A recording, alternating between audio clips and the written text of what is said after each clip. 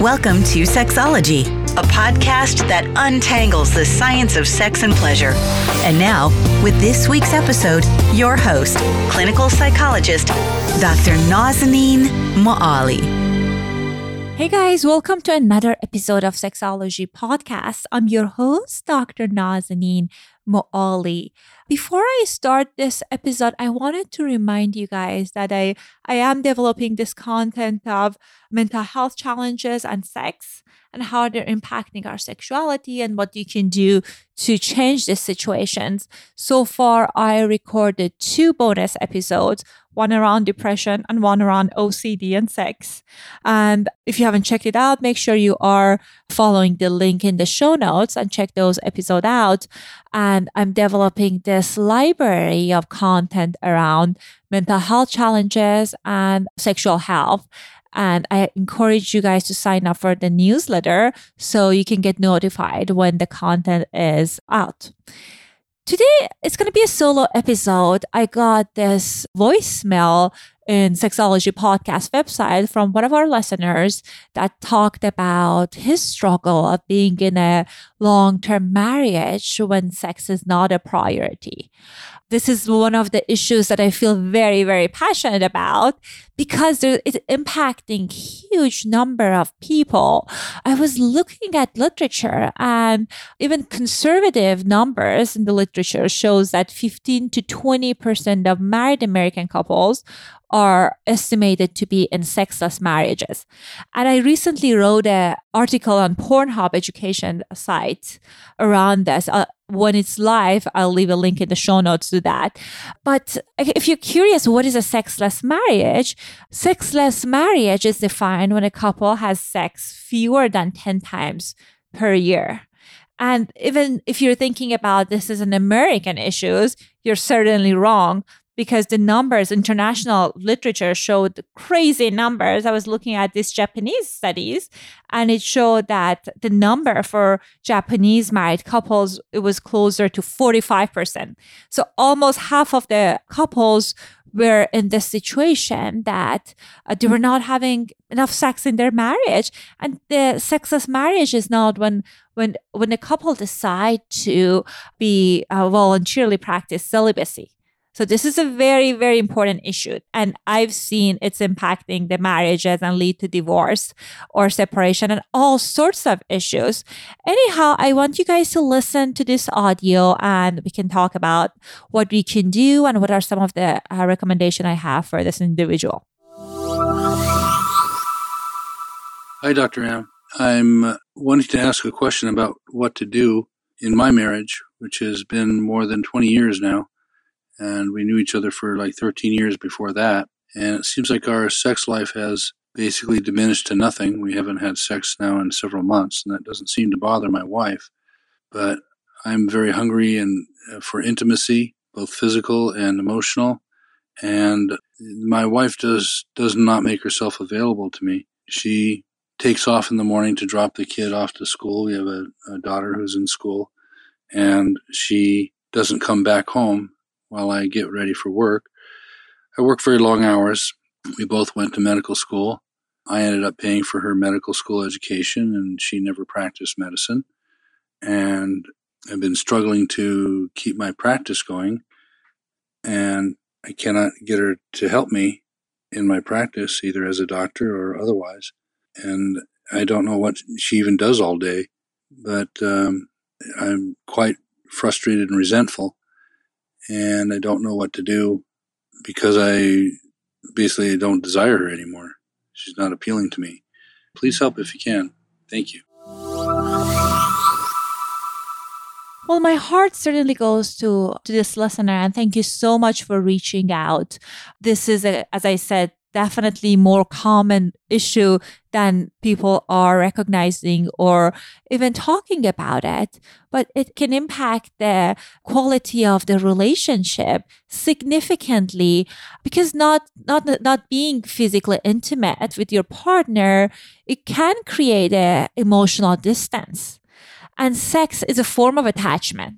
And if it's not present in the relationship, it may harm the quality of the attachment.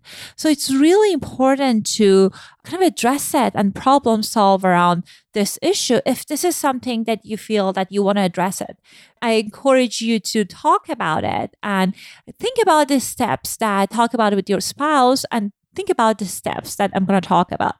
First of all, I had this question about whether this issue is the byproduct of the relationship dissatisfaction. So you mentioned that your wife's staying home, you don't know what she's doing. It seems like you guys both went to get advanced degrees, and now I sense a little bit of resentment around how things unfolded. And I hear that you are feeling resentful, you're feeling disappointed, you're feeling that almost like she didn't deliver on the things in the marriage that you were hoping that she would. So I'm curious to see how would that impact the relationship? Because, it's not like we have sex, especially in the marriage, in the vacuum. It always happens in the context of the relationship. So if we are having this resentment, sadness toward our partner, that definitely impact the quality of the sex. So oftentimes couples refrain from sex when they feel like they've grown apart and they don't even like each other because of those relationship issues. And that naturally leads to less desire. So I'm kind of curious, is this happening in your marriage, or it is kind of a byproduct of this relationship dissatisfaction, byproduct of not feeling sexually and emotionally fulfilled inside the bedroom? So I think it's very important to think about which was the primary issue that kind of got in the way. And it's because the way that we're going to address it will be different. Because if the relationship is an issue, it's important to repair the relationship first, right? Because when I started sex therapy, I was naive and I was just jumping into giving people like sexual interventions and homework. And I was starting, I feel prematurely sexual interventions. But what I know right now, that if you don't like your partner, you're not going to experience desire. You don't want to have sex with them, and you're not going to do the homework that the sex therapists are assigning to you. So definitely, I encourage you to think about what's going on. What is the primary issue here? First step in doing this, I want you to take a time yourself and reflect on your wants and needs. Perhaps you can take a time to journal about your emotions, your thoughts, because being in a sexless relationship, most of the time there's strong and confusing emotions in one or both partners. So sometimes when we have the strong emotions, when we want to talk about it with our partner, we might appear kind of like intrusive. They might experience us being very intrusive or harsh or invalidating. So it's important to kind of like process some of those emotions with yourself. And I always tell my clients that approach it with some sense of curiosity, like in a way that an anthropologist kind of would examine the habits and life of a new tribe. I want you to think about the first time that you noticed the drop in the frequency and this patterns of sexual relationship changing. Is that an issue you guys always had from the beginning, or something happened that led to some changes? And some of the common things that I see that leads to these changes, if the couples were feeling connected initially, part of it could be some health conditions, right? Or disease or childbearing, like after pregnancy. Many of my clients that I see, couples, their sex life got diminished or disappeared after they had children, because of part of it is like physiological changes in the woman's body and the gap it creates in kind of wanting to have sex. And after that, it kind of sets a negative tone in a sexual relationship. And it's hard to reset. I mean, it's absolutely possible, but it requires some mindfulness. So I want you to think about, when was that after she had your first daughter, you guys had the first daughter, or it happened after some medical condition, sometimes after cancer, as you know, you're a physician, that like our libido can change. Could be a number of different things that might have contributed to this change. One of the things that people are not necessarily talking about it's like natural changes in the pattern of our sexuality when we get married. I genuinely believe maintaining passion in face of like marriage and in the context of marriage requires serious effort. Many people were taught that the idea of happily ever after comes when after you get married and everything will be great and you will have great sex. And I hear the slogan at times that great sex happens in marriages and only in marriages, which is absolutely the myth. As one of the things that I love comes from one of the concepts that I love comes from this evolutionary anthropologist. I know that Helen Fisher has a TED Talk on this that talks about that as humans, we are designed for serial monogamy. So it's like we are designed to be bond, mate, procreate, and then separate. Because of how the evolution works, we're not meant to be together for, 50, 60, 70 years. I'm not saying that there's no benefit associated with being in a monogamous relationship. I certainly, as someone who's married, I can definitely identify many, many positive things about marriage. But most of the time, unless you do something about sexual interaction you have with your partner, it will disappear. And I can kind of guarantee, like, if you ask your colleagues, your friends, and if they give you honest opinion, they will tell you, unless they made some serious effort, their sex life died after 30, 40, 50 years, unless they are serious about keeping things hot and the relationship rewarding, like sexually. So people, again, they have this misconception that sex will be great when couples are together, but our sexual life cycle in a relationship goes through different stages. So stage 1 is being in love. So this is kind of high energy, emotion, passion, this fireworks that many people love, this excitement of increased level of all sorts of neurotransmitters, usually lasts approximately about 6 months to 2 years. So that is when people, this is one of the issues that people, when they don't know about different stages, they might get disappointed because they feel there's something going on in the relationship when they move to the next stage, not knowing that this could be a natural life cycle of the relationship. So second stage is a passionate love. This is the stage that you feel bonded, you feel commitment and safe, your feeling of safety is more present in the relationship. You are feeling like this deep feeling of connection and friendship with your partner. Unfortunately, this is the stage that people feel kind of a drop in their sexual attraction and passion because they have this feeling of kind of familiarity. And like many people get divorced after 4 years, but it's then when you are in this phase, it's really, I think, important to think about that this is normal. There is nothing wrong with you. There's nothing wrong with the relationship, possibly. You enter the compassionate love stage. Congratulations. Doesn't mean that you're not going to have great sex, but it means that because you have this sense of bonding and excitement with your partner, it will require more effort and creativity to make sure that sexual aspect of the relationship is also hot and exciting. So I guess getting back to the listener, so I want you to, after you kind of like explore these things about when this issue start, I want you to kind of take a good look at what are some of the actions that are contributing to this cycle. Because in a relationship, I always tell my clients that it's like a dance. You and your partner both are doing things that are contributing to maintaining this cycle. Perhaps, she is withdrawing. She doesn't show interest in sex.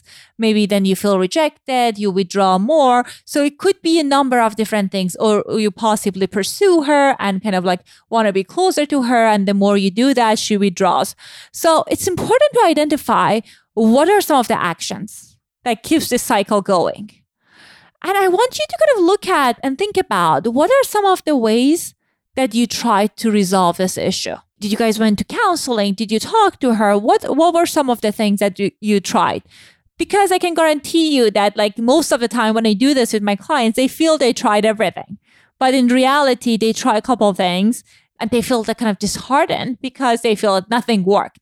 So it's important to kind of think about what are some of the things that you tried and how invested you are to change things around. The next step, I want you to certainly talk to her about it.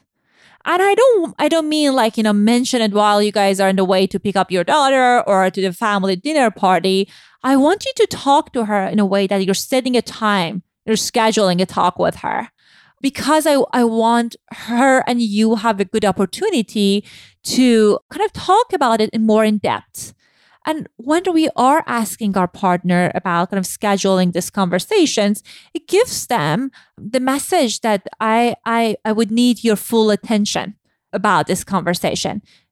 And I am guilty of that. Sometimes after work, my husband is talking to me. I'm cooking. I'm doing different kind of things around the house. He's doing his own things, and I'm not like necessarily fully present. But this is one of those conversations that will require her to be present and in order for you to be able to share something vulnerable. When you are talking to her about it, it's important to talk about it in a neutral way. I want you to kind of at least maybe like even role play it with yourself or talk about it and shower about how are you going to bring it up. Because if you are kind of using a language that she thinks you're attacking her, she might get defensive and she might feel blame and you guys might not get anywhere. So kind of focus on your goal. What is the goal? I want you to kind of have this more of a solution-focused approach toward it. So kind of talk to her about this is the pattern that we've noticed. This is what's going on in a relationship since, honey, in past 9 months, I've noticed that we haven't been intimate. And talk about how are you feeling about it. Kind of saying that, the same thing you mentioned, I feel hungry for emotional and physical intimacy with you. I feel close when we are intimate, I feel closer to you. So kind of talking about your feeling and what you want instead of kind of trying to analyze the situation. And it's very important to put it in a context. Definitely start with kind of neutral statement of describing what you observed and then kind of putting it on the term of what are you feeling. After you talk to her, you will have a better understanding of where she is as far as wanting to work on this relationship and these sexual challenges. Because it takes two to tango, right? She needs to be ready and willing to change in order for you guys to see some changes. But I think the key is willingness. So after you talk to her, you will have a better understanding of her desires and how much she wants to change this. Because I can see that this conversation can go two directions.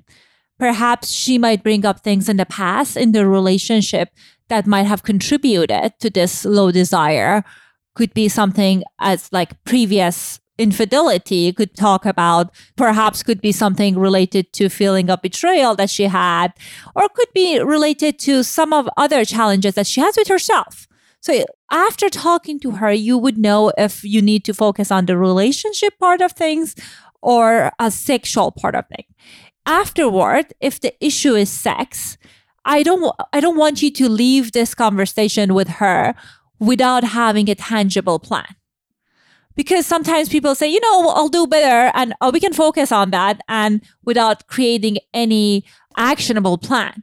So if this is something that she says that she's also willing and interested to work on, as the next step would be kind of scheduling a date night. And I know that many people are probably kind of rolling their eyes saying that, scheduling a date night is lame, sex needs to be spontaneous. But I can guarantee that like having a scheduled sex is better than having no sex. So it can be a very, very good start. So again, it could be opportunity for you guys emotionally connect and eventually sexually connect. So if the issue that she says, perhaps she feels like overwhelmed or she feels that it's kind of awkward since you guys haven't been connected sexually. So you guys can have that time to start things at the pace that you guys are comfortable. One thing that is important is to kind of talk about when, how, who, when it comes to sex during this date night. I don't want you guys to have the scheduled date night Friday night at 10 p.m.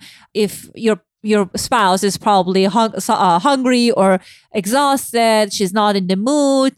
So I want you guys to choose a time that works for both of you guys as far as your sexual rhythm. So if one of you guys are want to have sex in the morning and the other one is a desire is higher in afternoon, finding some common ground time to talk about, like kind of have this conversations and also date nights. And also talk about and discuss that when are those times, like putting in a schedule and calendar the same way you would put a patient in your calendar. And then talking about perhaps you can take turns on who's initiating sex. Because although that it might appear that higher desire partner is initiating sex, therefore they have the control. Usually the low desire partner is the one that he has a control because the couple are having sex on the rhythm that she or he wants. So it's important to kind of like talking about, okay, perhaps we're taking turns. So you can change this dynamic. The other step that I think can be very important is kind of introducing novelty into the relationship. Couples in long-term relationship and marriages usually suffer from what is known as leftover sex. This is a term that one of my supervisors taught me, that at times in a relationship, we may eliminate sexual acts that our partner were not into it. Right? Like at the beginning, we want to try something. They say, I don't think so. Then they say something and you say, I don't think so. And then at the end, you guys are having kind of an identical sexual ritual for decades. And that can create a sexual boredom. And I feel people are not talking enough and they don't give enough credit to sexual boredom. That can kill people's desire, can kill the attraction. So I want you guys to perhaps think about how can you introduce some novelty in the relationship. It could be depending on you and your partner's interest. Perhaps you guys can go to a sex shop, or you guys can try something that you haven't tried, maybe going to a kind of like this racy show. My husband and I, we went to the Cirque du Soleil show in Vegas that was very sexy and a tad. It was like kind of, I don't know how to describe it, but it was very kind of seductive and it wasn't the usual Cirque du Soleil show. But I guess the point is doing something that's within your area of comfort with your wife, but still exciting. Some couples, they go to sex parties, or I know in LA, we have number of different kind of sexual performances, meaning that like there are these BDSM parties. Could be number of different things that you can do depending on your level of interest and your partner's interest. Could be, I guess, the easiest thing is you guys take turn about talking about your sexual fantasies or sharing about the time that you and your wife had wonderful sex and what were you guys doing and trying to recreate that. The other thing is you may or may not be kind of helpful for this situation is kind of like looking and exploring what is exciting and sexual exciting to you and to your partner. So this is a kind of something that you create together. Could be a kind of like a practice of sexual and like an intersection of sexuality and spirituality. Many of my clients, they benefited from Tantra. So you can perhaps take a Tantra workshop, these are the kind of like practices that include elements of a deep breathing and eye gazing and erotic massage before and after intercourse. So you get the idea. So if the issue you sense that it's erotic boredom, incorporating novelty can make a huge difference. And this would be a good thing to bring up and for the date night. At times, I tell my clients that each week, one partner needs to plan it. So, and you guys cannot do the same thing. So, because of what I realize at that time, people sit in front of TV or watch something and kind of feeling disconnected, and they never have sex during date nights.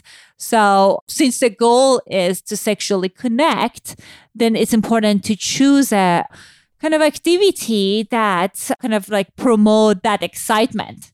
And it could be possibly nothing related to sex, but something that is exciting.